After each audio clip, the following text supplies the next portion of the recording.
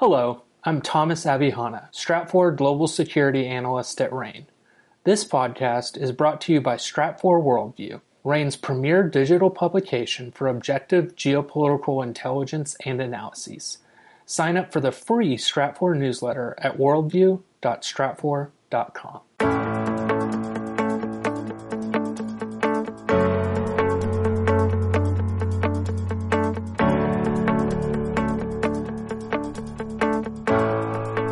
Germany is one of the first states to really recognize the importance of the railroad for military affairs.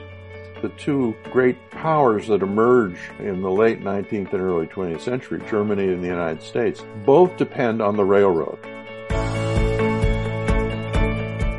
Welcome to Baker's Dozen, a podcast series about geopolitics from Stratfor, a RANE company. I'm your host, Rodger Baker. When we think about classical geopolitics, Germany often emerges at the forefront. It was a contender for Mackinder's Heartland power, a concept that continues to shape U.S. strategic thinking. And it was a place where geopolitical theory was co-opted by the state to justify aggressive expansion. And that tainted geopolitics as a field for some time. At the center of modern Europe, along the northern European plain, Germany has been an important playing field or element of European power relationships for centuries. The unification of the German Empire 150 years ago fundamentally altered the path of Europe and the world. I'm joined today by Dr. James Sheehan, Dickason Professor in the Humanities, Emeritus at Stanford University, and author of several books and monographs on German history. Jim, thank you for joining me to discuss the geopolitical and historical context of Germany. My pleasure.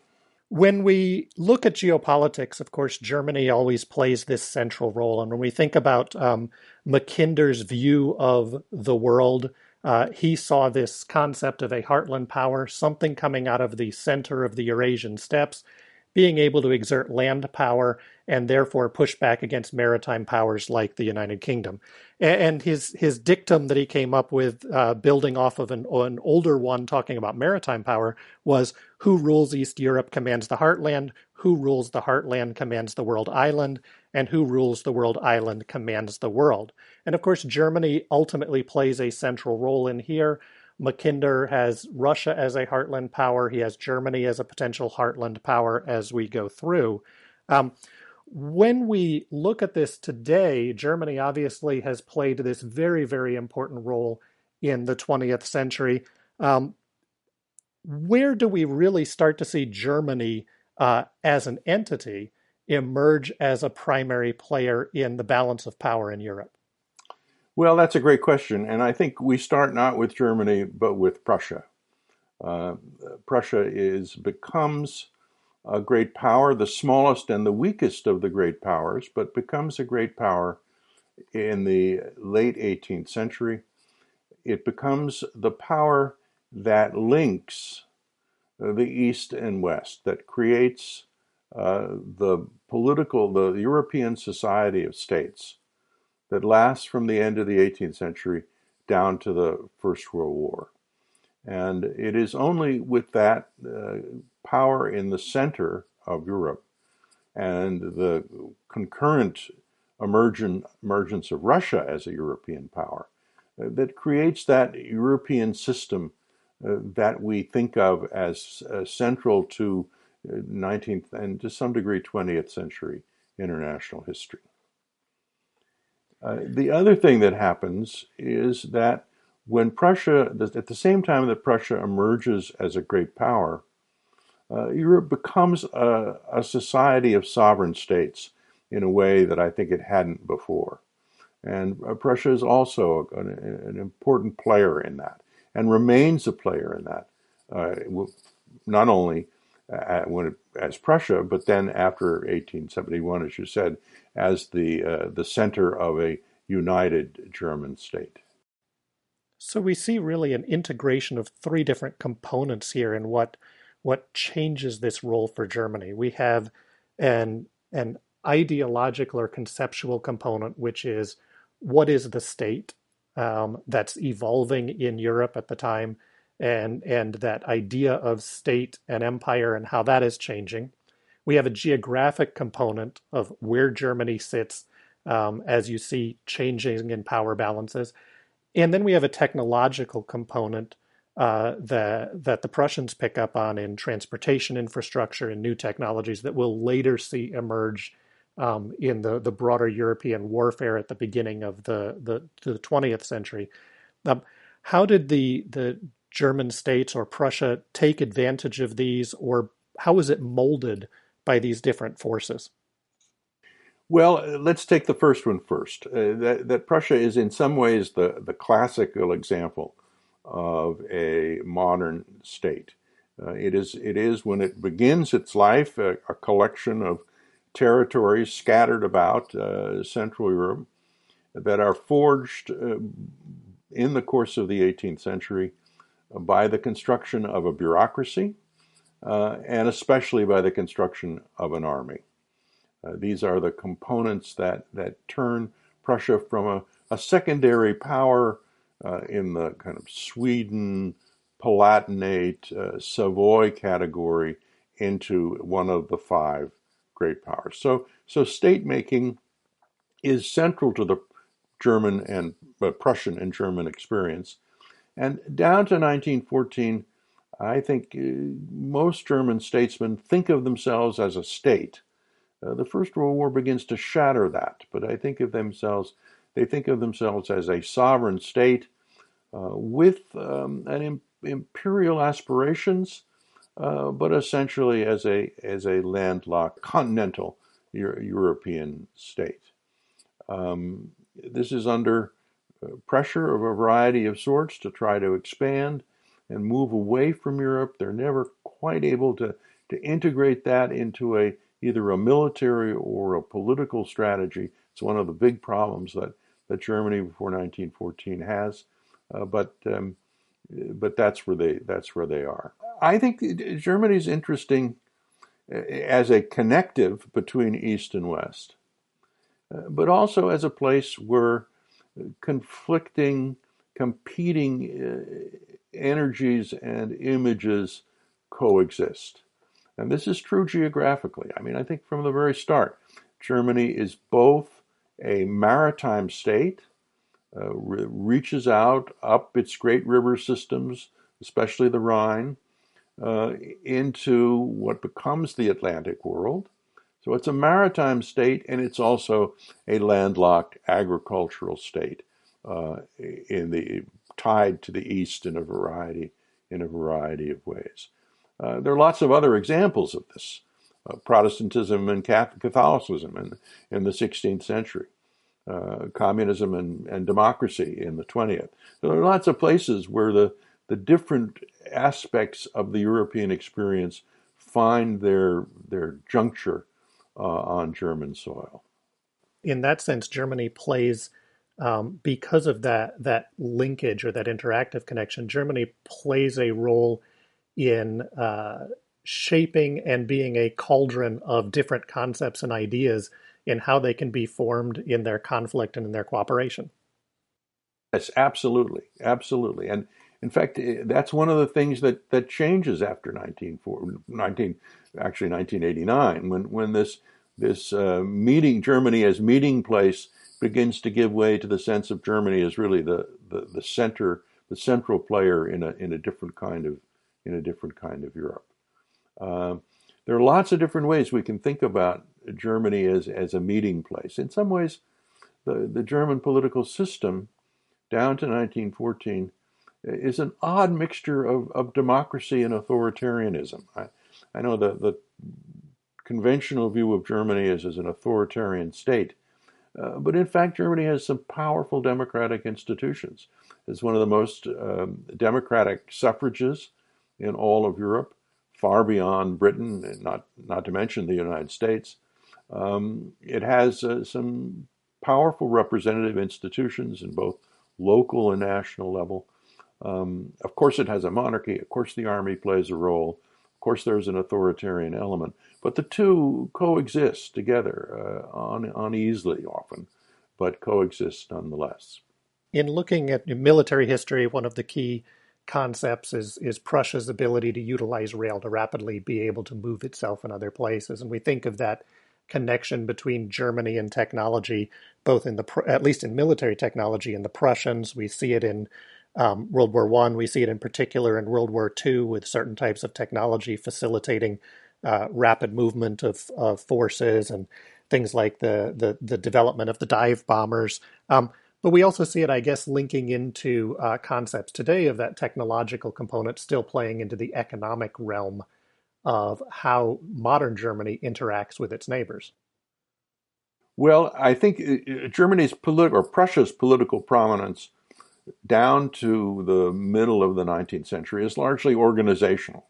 It has to do with organizing, arranging, being able to deploy and motivate a successful army. The technology comes as Germany is one of the first states to really recognize the importance of the railroad for military affairs. In some ways, the two great powers that emerge in the late 19th and early 20th century, Germany and the United States, both depend on the railroad, that quintessential 19th century invention, in order to create a new kind of economic, social, and political system. Now, for Germany, the railroad is essential because it does have spaces, it does has the problem of moving its troops. It faces the difficulty of enemies on the east and the west. And Germany's great successes in the wars of national unification come from partly from their infantry weapons, but also from their ability to move their troops quickly. It doesn't take a minute. It doesn't take long to see the enormous advantage of a railroad. You move your troops swiftly. They get where they're going. They're not exhausted by days, weeks on the march. They come out. You're not going to have to march from the railhead to the battle, but nonetheless, it is an extraordinary advantage. And if you can do that right, you get everybody there. You get their horses and their weapons and the men all in the same place at the same time, which is not a trivial matter. It's a great advantage, and this was the advantage the Germans had over the Austrians in '66 and over the French in '70. And managing that logistics is that combination, as you noted, of the organizational capacity of the state plus the technological capacity. That's exactly right. Yeah, and it is really quite immense. When I used to lecture on this, I would always ask my students if they'd ever tried to arrange a dorm picnic, and then to multiply that by a couple of thousand, and you begin to get the sense of what it's like to try to organize an army and get them where they're going, get them there on time and ready to fight. Is modern Germany's technological or economic connectivity in the region related to this early component? Is it? I mean, geography is not dictatorial, but is it influenced by Germany's location, being on that river network, being in that area, and by the pools of labor and consumer markets in and around the German homeland? Well, yes, I think it is. I mean, the ability of the Germans to take advantage of that technologically comes from a variety of other sources. But Germany has always been, in part, a collection of powerful, active urban communities, especially in the West, along the Rhineland, cities like Frankfurt and Cologne, up in the north, Hamburg. These are long-standing, commercially oriented, outwardly reaching urban communities. We think of Prussia, we think of Berlin and of Potsdam and of the landed estates in the east. That's also Germany. There's no doubt that the two belong together. But they're both there, and the modern Germany, down to the 20th century, faced the political, social, and economic problem of keeping them together and having them coordinate and work together. Germany's technological capacity comes in part from its educational system, in part from the way in which it developed ways of using technology, training technologists, training engineers, training people who were good at that. And it also comes from the good fortune of geography of having some rich coal and iron deposits, which, by the way, when they got them in 1815, the Prussians didn't particularly want. They would have much preferred some of that great farmland in the east, and only reluctantly took the Rhineland and Westphalia, which becomes the heart of Germany's industrial and technological might, only took that as a kind of consolation prize. When we think about the formation of the European Union, from a broad strategic construct, part of that is to say, how do you reduce that sense of vulnerability of a Germany that sits in an open space? How do you tighten the integration between, say, Germany and France so that they work together? And ultimately, we get a European Union that in many ways, in the modern sense, is also about how do you absorb German industrial capacity, right, in the areas around Germany. And this seems to be a piece of why Germany remains in, and why we don't see, for example, the repetition of the early 20th century pattern of a Germany that feels threatened and then ultimately acts militarily. With that economic dynamic and with just changes in the world system, in what ways are we seeing changes in the way in which Germany perceives its neighborhood, and how Germans maybe perceive themselves within this European neighborhood? Okay, that's another great question. First of all, I think we have to remember that the Cold War created a kind of incubator in which the new Europe could be born and could thrive. That one of the reasons why the Europeans were willing to accept, first of all, a Germany that returns to the Western European community, and then a Germany that is rearmed, an enormous transformation within a very, very short period of time in the attitude not only of the French, but of the Belgians and the Dutch and the British to the German case. So without the Cold War, without NATO, without the American presence, that would not have happened. Or it certainly would not have happened the way it did. So the development of a new kind of European society of states, much more willing to share institutions of some sorts, not of all, economically bound together, essentially without real borders in the traditional sense. All of that flows from this original Cold War context in which it is originally formed. Then it develops a momentum of its own, which really, in the course of it, reshapes people's attitudes towards geopolitics, towards what it means to be a state. This is a silent revolution in many ways, but it's a revolution that ranks with those greatest changes in world history that we should not lose sight of. I think one aspect of that is a changing attitude towards territory. Now, it's not to say that states don't still think of themselves as bounded political spaces, but the importance of territory shifts for lots of different reasons. One, it's because of that another silent revolution that we should pay more attention to. The disappearance of agriculture as a powerful force in economies is something that needs to be subsidized and sustained. So that at the beginning of the 20th century, a third at least of the German workforce was agricultural. Now it's 2, 3, 4%. So this shrinkage of agriculture, as it becomes more productive, but in some important ways less central to what a state must think about when it thinks about security, is one aspect of this. But I think it goes beyond that. It goes into a realm of political culture.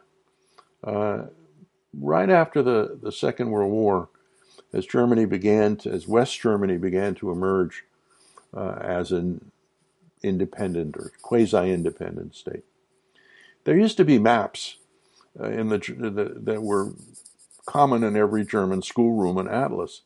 And these maps would show West Germany, and then they would show an area to the east that was called the Soviet occupation zone. And then there was on this map, superimposed on this map, the Germany of 1914, sometimes the Germany of 1939, which would be there as a kind of after image on the political retina. And people would think about returning to that Germany. It would have been a very dangerous thing for a German politician to say, we're never getting this back. This Germany you see outlined on your map, this ghost Germany, is never going to come back to life. Part of the transformation of German geopolitics after 1949 is the waning of this image. And even when people continued to pay lip service to it, the fact is that by the 1960s, certainly by the 1970s, most West Germans, very few exceptions, don't really care much about what had been the Germany of their fathers and their grandfathers. They're quite happy with West Germany. They're quite happy with their vacations in Spain and on Majorca and in Italy. They're quite happy with their transfer student status in the United States. They're not really thinking about regaining Breslau and Königsberg and so forth. The place one saw this shift most dramatically, and I was there for this, was the debate in 1990-91 where the new capital should be. Should it stay in Bonn or should it move to Berlin? And of course, as we know, in the end, Berlin won, but not overwhelmingly. Most of the people I knew, unlike myself, I have to say, were in favor of staying in Bonn. Bonn and of course, this is the West. This is the Rhineland. This is not the Germany that Bismarck created. This is a very different kind of Germany. This is in some ways Adenauer's Germany. So it's a shift. And as I said, it's hard to overestimate the importance of this shift in the way Germans thought about their state and about themselves and about their place in Europe. Not everybody does this. There is, as we know now, about a 10% movement of more traditional nationalists. But it is, I think, the overwhelming consensus that there's a very different kind of Germany with a very different set of problems, but a very different future. Not, as they recognize painfully, not, however, with a different past. I think it's a very important point that you raise here, that the perception of geography can change even if the geography itself doesn't fundamentally change. And that becomes a really potent concept as we think about leaning toward the future. How do democratic countries and even non-democratic countries utilize these ideas of history, of territory, of space, and how are they shaped by their own populations and their own views? Well, I think that's right. And I do think in parts of the world, not everywhere, as we know, but in parts of the world, that old emotional attachment to national territory has not disappeared, but has certainly significantly diminished. I mean, one thinks about when Germany annexed Alsace and Lorraine, which the French believed to be their territory. The statue of Strasbourg in the Place de la Concorde in Paris was draped in black. Everybody who drove by it was reminded that they had lost these provinces. And while I don't think we should overestimate the degree to which Frenchmen were compulsively committed to getting them back, they were there, and it was something people thought about. And there are parts of the world, the Golan Heights, parts of Azerbaijan, maybe Taiwan. There are parts of the world where this is still to some extent true. But I don't think it's true in Germany. Well, I know we could go on for much longer on this, but I think we're pushing our time. And I want to thank you, Jim, for taking this time to discuss these topics with us. Well, my pleasure. It's always interesting to think about these things. We've been speaking today with Dr. James Sheehan, Dickason Professor in the Humanities at Stanford University. Stay up to date on the latest geopolitical developments by signing up for our free newsletter. Visit worldview.stratfor.com. That's worldview.stratfor.com. I'm Rodger Baker, and thank you for listening.